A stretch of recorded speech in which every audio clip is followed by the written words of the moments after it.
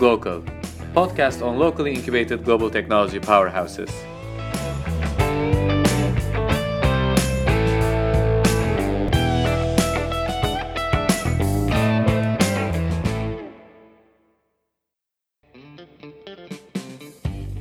In total, I think I talked with over 150 people, probably, like VCs and people. We could only raise from 30 of them, less than 20% I could convince to invest. It was not easy. Our fundraising never stopped.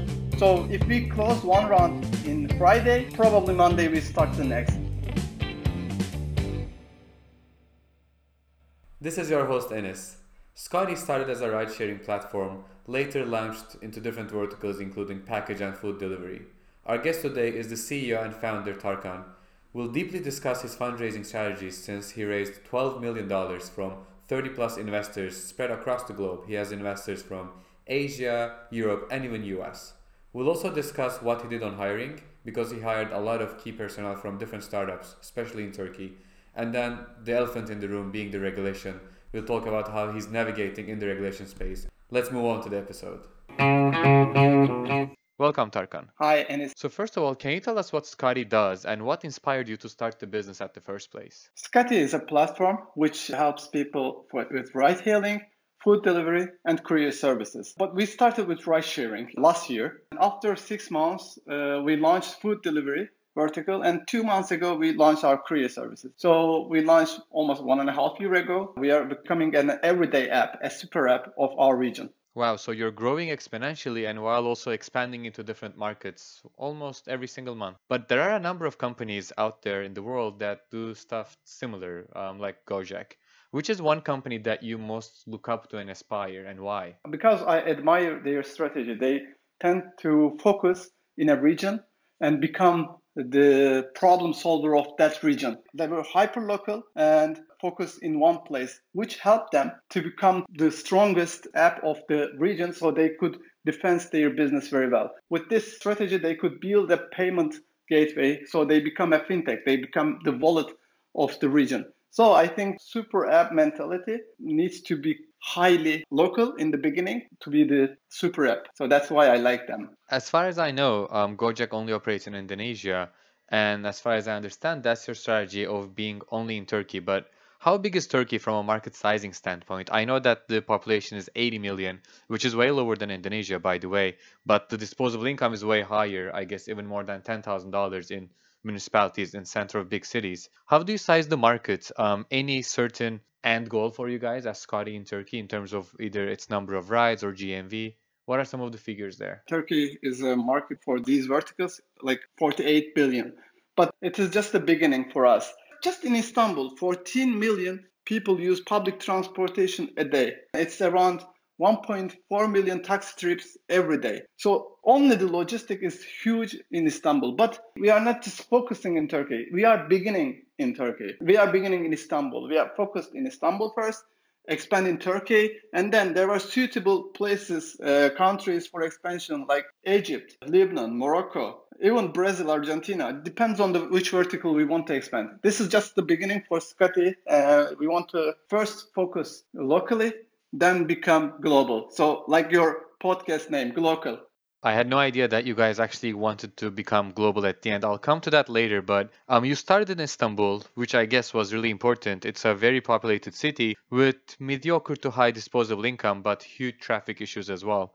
What were some of the advantages and disadvantages of starting in Istanbul? Traffic is really big problem here. The whole idea started with this traffic problem. That was a big advantage because when you solve a real problem, people, they start to share their experience on social media with their friends. It's like feeling they are hacking something and making every day 1 hour, 2 hours more.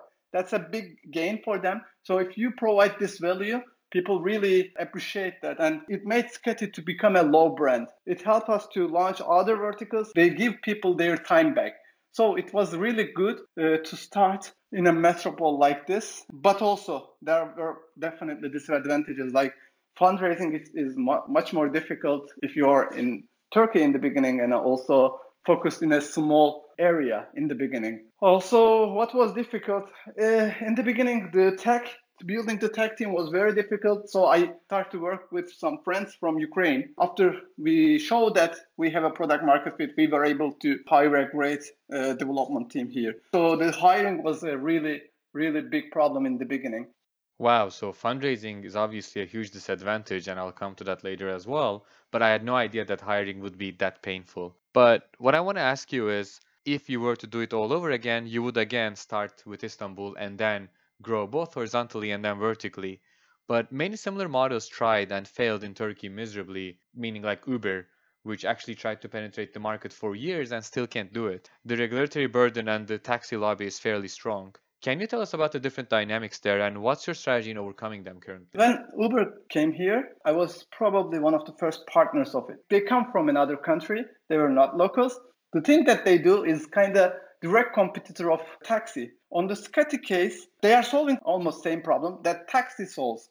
On the Scotty, we believe that we are not direct competitor of taxi. So people with luggages, if you have family, if you have friends, you can't use Scotty. If you are alone, you have specific problems, you can use Scotty. So you can ride with motorbikes. Totally a different solution for traffic in Istanbul. As local founder, we had this chance to explain it to the regulators. We could fight for it, and we believe that we are still fighting for it. And I still think this is not direct competitor of taxis. It's an alternative solution to traffic jam.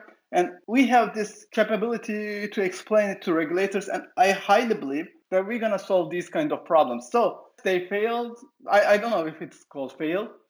They are still working, as you know, but there were lots of similar startups, Uber, which had difficulties as well. Scotty didn't copy the exact model. We started to try it with an alternative model. So what I'm understanding is the fact that you weren't cannibalizing the taxi market and the fact that you tried a different model, not just the Uber model, ended up becoming an advantage for you guys because you provided an alternative way of transportation rather than replacing the conventional taxi. But you also said something very important there. You said that local teams can execute way better. In a model like Scotty or Uber, transaction is happening offline. So although there's some certain of technology that's required, I still believe that local teams can execute way better than international competitors that try to enter the market, like Uber being in this case. Would you be threatened if any of your competitors, international competitors, expand into the Turkish market? I don't think so because I think this ride sharing or food delivery or other. It's highly operational and highly local related. So as you know, there are lots of these kind of companies in Indonesia, Malaysia, let's say Bangladesh or Egypt. The local companies have always bigger advantages compared to the global ones. So I believe Turkey is a great market to be a local superstar startup. I believe they will come eventually. But at the end of the day, we know our country, we know our people, we know this business better than them. Even they are big, we are more powerful than them. But the same question goes for you too. I mean, in the beginning of the conversation, you said that you guys might explore Egypt, Argentina, Brazil, and different markets like that. But I really have doubts on the scalability of the model on a global scale, just because local players will execute better almost always. What will be your strategy there? What are some of the markets you will go to and why? Yeah, that's correct. I totally agree with that. As we talked in the beginning, Gojek didn't go to any other country for 4 or 5 years. They focused on their country until they are sure that they captured the market. Then they start to expand. So now Gojek is expanding to similar countries in Asia. That's very tough to expand to other countries. If you are good at in your country and then you can find great teams in other countries, it is going to be possible. But it's really far, far away from today's problems. So I really didn't think about that a lot as much as I think that to solve the first 2 years problems. Once we are there, I think we will find a few solutions for that. Maybe we will not be as strong as the local competitors, but we will be in those countries. So the strategy is to dominate your own market and then potentially, if you have enough money and leverage, find a market where there is less competition and try to dominate that market next, which I believe is a nice strategy. And I know that you're experimenting with different markets, like you've said, like package delivery or food delivery, and you're also doing ride hailing, which was the main service that you started with. Which one of those are you the most bullish on and why? So in the beginning, we started with ride sharing. I believe that ride sharing is really important, but it is not the only thing that we focus. As you mentioned, food and package is also really important, and there is a huge potential on those two. I can't say we are more bullish on this or that. It will depend on the next news. If we can solve the regulation issue, ride sharing could be much, much, much bigger. If we cannot, it will take time. In the near future, we cannot. We will be more bullish on food and package. And can you tell us a sense of where Scotty is right now? This can be either number of rides, GMV, revenue. Where are you standing right now as a company? So in the first 18 months, in the first month, we completed 1,000 transactions. It was like May 2017. In 1.5 years, we completed 2.5 million transactions. That's the total number of transactions for food, ride, and package. But the food and package is barely new, so it's almost like 20% of the business. There is also seasonality. On ride sharing, when the weather is better, we reach higher numbers. When it is winter or snow, our numbers goes a little bit down. Total numbers is 2.5 million. Those are fairly big numbers. I mean, 2.5 million. But the obvious question is actually accidents. A lot of people are wondering whether you've experienced any accidents or not. So people don't know how safe the service actually is and whether this service should be legal given how prone it is to accidents compared to other services like public transportation or taxi. What's your take on this? The first thing we started was the Scotty Academy. It's before this even Scotty, we built the team who will approve only the best and the best people. The security is the top priority in our company. From day one, we selected people very carefully. 70,000 drivers apply, and we only approved less than 10,000 of them for ride sharing. We were highly selective on this. After this election, it takes on 1 day with theory and practice. Like somebody jumps behind the driver, we test their equipment, we test their riding skills. But that's not the only thing. After each ride, people vote for the drivers, and drivers vote for people. But if they vote 1 star, we quickly call the user and the driver. And then we call driver back to the Scotty Academy and test them and talk with them. If they pass it again, we approve. So from day one, we really focused on security. That affected the quality of the business. So people who used it advised it to their friends, and with word of mouth, we had lots of new users. This business is transportation and logistic business. In any type of these kind of businesses, with plane, with buses, with taxi, with motorbike, doesn't matter. There might be problems, there might be accidents. The most important thing, how we act after this kind of things. We really take care of everything for driver and passenger that our team starts to help. So there is also all the drivers have their insurances. So insurance covers their all accident payments. If it doesn't, we are there and we try to take care of people. So yes, a few accidents happened. We took care of them. And these are all part of your core value proposition. I mean, although your main value proposition is the transportation, what you build around that proposition might also serve the customer, meaning either the driver or the passenger. So what I want to ask you is, although the transaction is happening offline, there are some portion of the value proposition that are pre or post delivery or transportation that can be solved with product. What are some of the parts that you're trying to automate with technology, and what's your end goal from a product perspective? Educating people was one of the challenges. If you remember, the biggest issue when we started this business, we thought that people will not trust each other to do this ride sharing, right? We start to educate people how they are going to hop on a bike in the screens of the app. And then also we collect the data of the driver, so how fast they do. If they stop the motorbike quicker than it should be, or if they do any mistakes, we record those things and then we calculate the points for the drivers so that we can teach them to be better, or we can warn them if necessary. So we use technology to detect the quality of the rides. Also, we use technology to educate drivers and users. That's a perfect answer. So what you're going to do is, I mean, you're maturing the product, and your product is even partly being your academy or education. And once you have a full-on mature product that can actually give quality ratings to drivers automatically, blend in the community rating system to be able to predict accidents that might occur, and then there are some certain parts of the product that actually comes into place after the accident occurs. Once you've matured the product to that level, and then you actually expand to different international markets, I think you will have a lot of more advantage compared to the local players who are potentially just starting the business, because you're learning by doing in Turkey. But you started as a solo founder, and that's weird because I mean we don't see that many solo founders succeeding in general.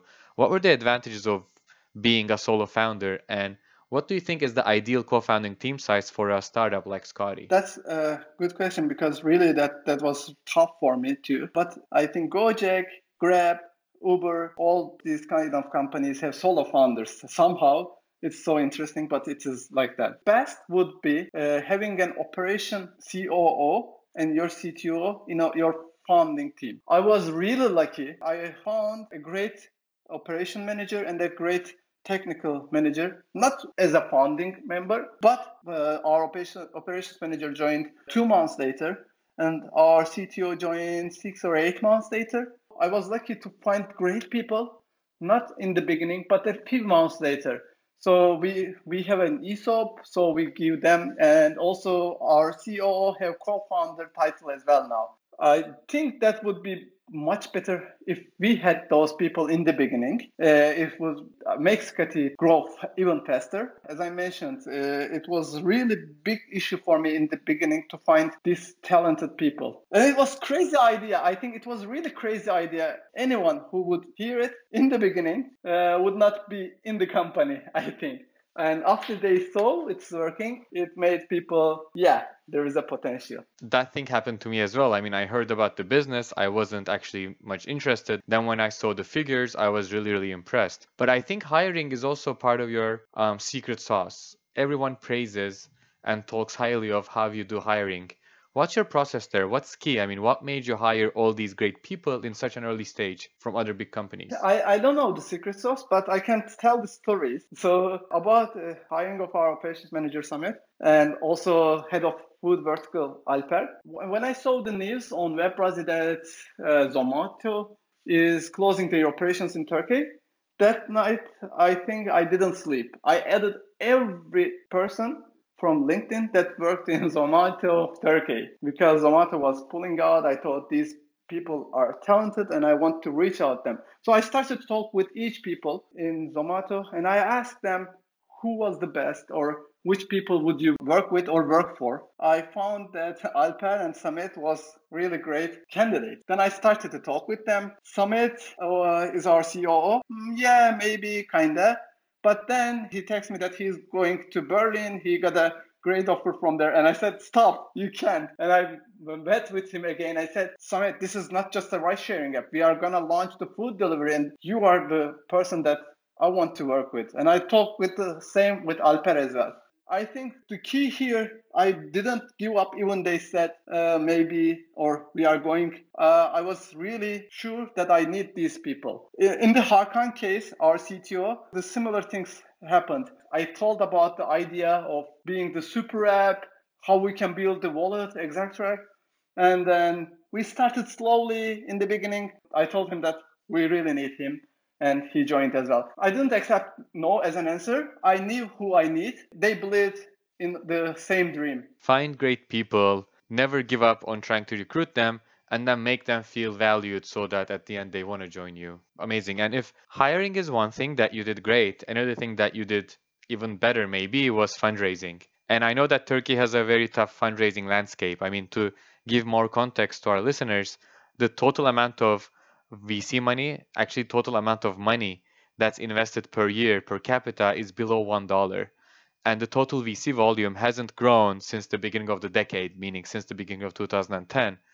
But on the other hand, Scotty was able to attract seed funding way before it started operations. And Tarkan, what was your strategy while you were raising your initial funding? I know that your connections and personal network helped a lot. Tell us the funny story there. So before Scotty, I had a business startup called Vidpanel, which was bootstrap B2B video streaming company. But I didn't raise any money for that. But it was really great for me to learn about startups also learn fundraising a little bit. But the best thing that I had there, a little bit of network from Silicon Valley, which includes Justin Khan, who was the founder of Twitch. Once I had this Scotty idea, didn't ask to raise money, but I asked his advice on my pitch deck. I think he liked the idea. The idea was already proven in many local places like Indonesia. I want to cut you there a bit. How did you know Justin Khan? There was a Webbit Congress here. In the Webbit Congress, there were 10 candidates. There would be only 3 finalists who was going to pitch, and Justin was jury. I didn't elect it as one of 3 finalists. And then I sent an email to the founder of that Congress, and I said, come on, Justin Khan is jury, and I have a streaming company. I need to pitch there, and I accepted from top. I insisted and could pitch there. You didn't give up. You again didn't give up. Yeah. I pitched there and I said I would be really happy to meet Justin on that pitch. After the pitch, I went to Justin and said, Justin, I have this startup. Would you be interested in having breakfast tomorrow together? He said yes, and he came the next day to our office rooftop. We had a Turkish breakfast, which was really good experience. And I told him my story, that my father had this jewelry business before, how we bankrupted, how we started again, how I started this startup journeys, etc. Luckily, he was going to propose his girlfriend, and he said, do you have any advice for finding a good ring? And I said, we can do it. We did the ring, he proposed, and then we become good friends. And yeah, that was the story, how I met with him, and also we become friends with him. So you didn't give up, and then you asked Justin Khan on a date, and he accepted it. And then you guys bought the ring. Did you end up going to the wedding? At least you should be at the wedding, right? Yes, that was another story. Actually, he invited me there. I was really honored and joined there. There were not too many people, but his good best friends and family. So I went to that wedding. That was amazing, actually. First, we raised from Justin and another friend from Silicon Valley, who is from Indonesia. So we raised only 25K from Justin and 25K from another friend from Indonesia. So only with 50K you started operations, you get to a certain size, and you continued to raise and raise and raise. Yeah. But you raised good sums of capital at the end. And I know that you have, if it's not confidential, I'm just going to say it here, you have more than 30 investors, out of which more than 10 are actually institutional VCs, ranging from VCs from Southeast Asia to VCs from the US. How hard was it to convince international investors to invest in a Turkey-only business, a business that's very operationally and will likely stay in Turkey in the foreseeable future? Yeah, so actually in total, I think I talked with over 150 people, probably, like VCs and people. We could only raise from 30 of them, less than 20% I could convince to invest. It was not easy, but as I remember, our fundraising never stopped. So if we close one round in Friday, probably Monday we start the next. So it never stopped. Actually, now we are still fundraising, and we will keep fundraising. That's an ongoing process. It didn't happen like this. We will raise funds and then focus on business and grow it. We grow business and keep raising funds. That's the thing. I think the biggest luck, this kind of businesses already proven in many regions. So there are people who are specifically interested in these kind of businesses to invest. It was helpful for me on fundraising, and also probably my history with selling diamonds in my family business helped me to communicate and tell the value of the company better. I think that's great advice. I mean, a couple of good advices here. One, if this is a proven business model where Scotty is, find people who have actually either made money investing into this business model or failed to make money investing into this business model because they already know the model. They might be more inclined to invest. And number two is you should be continuously raising money because this is a very, very capital intensive business model. So I understand that you as the founder and the CEO, you're continuously in fundraising mode. You're still fundraising. You were fundraising since the start. What portion of your time goes to fundraising, and what portion of your time goes to other things, which might be either hiring, product, lobbying, etc.? I think I spend most of my time for fundraising, but hiring was also, it depends on times, but it took 20% of my time. what I say mostly, I try to hire the best people and raise the funds to keep these people happy and make them work. The third thing I do, the regulations. This is regulation for now, the biggest rocks. So now biggest rock is regulation.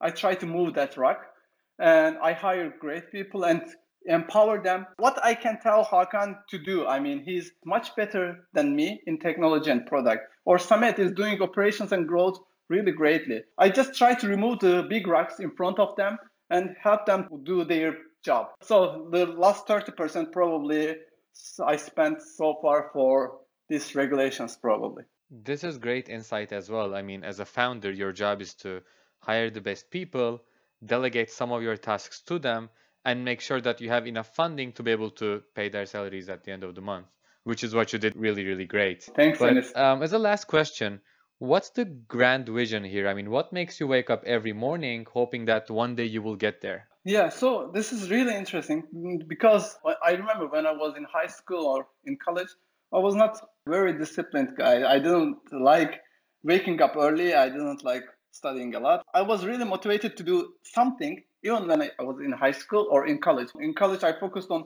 building top biggest management club, which is sixth most popular student club now. I built a few games and other stuff when I was in college, but I was not top student there. So why I'm telling this? After starting startups and Scotty, I started to wake up every day, 6 a.m. without like any alarm. It's happening on its own. It's even surprising me how I can do this. I know why, but I can't still believe how I can do this. Changing the lives of people is motivating me. And this impact on people, like 10,000 drivers' lives or millions of people using Scotty to go from A to B, order food, or get their package on time. So serving people, making me feel really amazing. I think that's really the biggest motivation. For making money, being a founder is not the smartest idea, in my opinion. Joining a startup might even be better most of the time. And the success rates are not high. Never in my life becoming a rich or person or something was not my dream. It's a good like side benefit. It's like good to make money, but really main motivator never been the money. The journey itself is fun. I enjoy every second of it. Each obstacle makes me more motivated. Even if things are going right, and I talked with Bekir one day, he is our head of rice. I asked, how are the things going? And he said, great, there are no problems. I said, that's a big problem. Why don't we have any problem? It means we are slowed down or we are not doing our best. We need to have more problems. So obstacles itself also motivating me. Wow, so impacting millions of people's lives, one ride at a time, and overcoming obstacles while you're trying to exponentially grow the number of people that you're impacting their lives with. I think that's a great vision, and I think hopefully in the near future you will get to hundreds of millions potentially. Tarkan, thanks for being here. It was great speaking with you. A founder's job is to remove the obstacles along the way, and Tarkan has been doing that fantastically. He took care of fundraising, he took care of hiring, and now it came to regulation. Hopefully, he's going to take care of that as well. This is the end of today's episode. You can reach our website, theglocal.co. You can reach us on Instagram at theglocal and you can reach me directly on Twitter at Enis Hulli. Thank you for listening and see you in the next episode.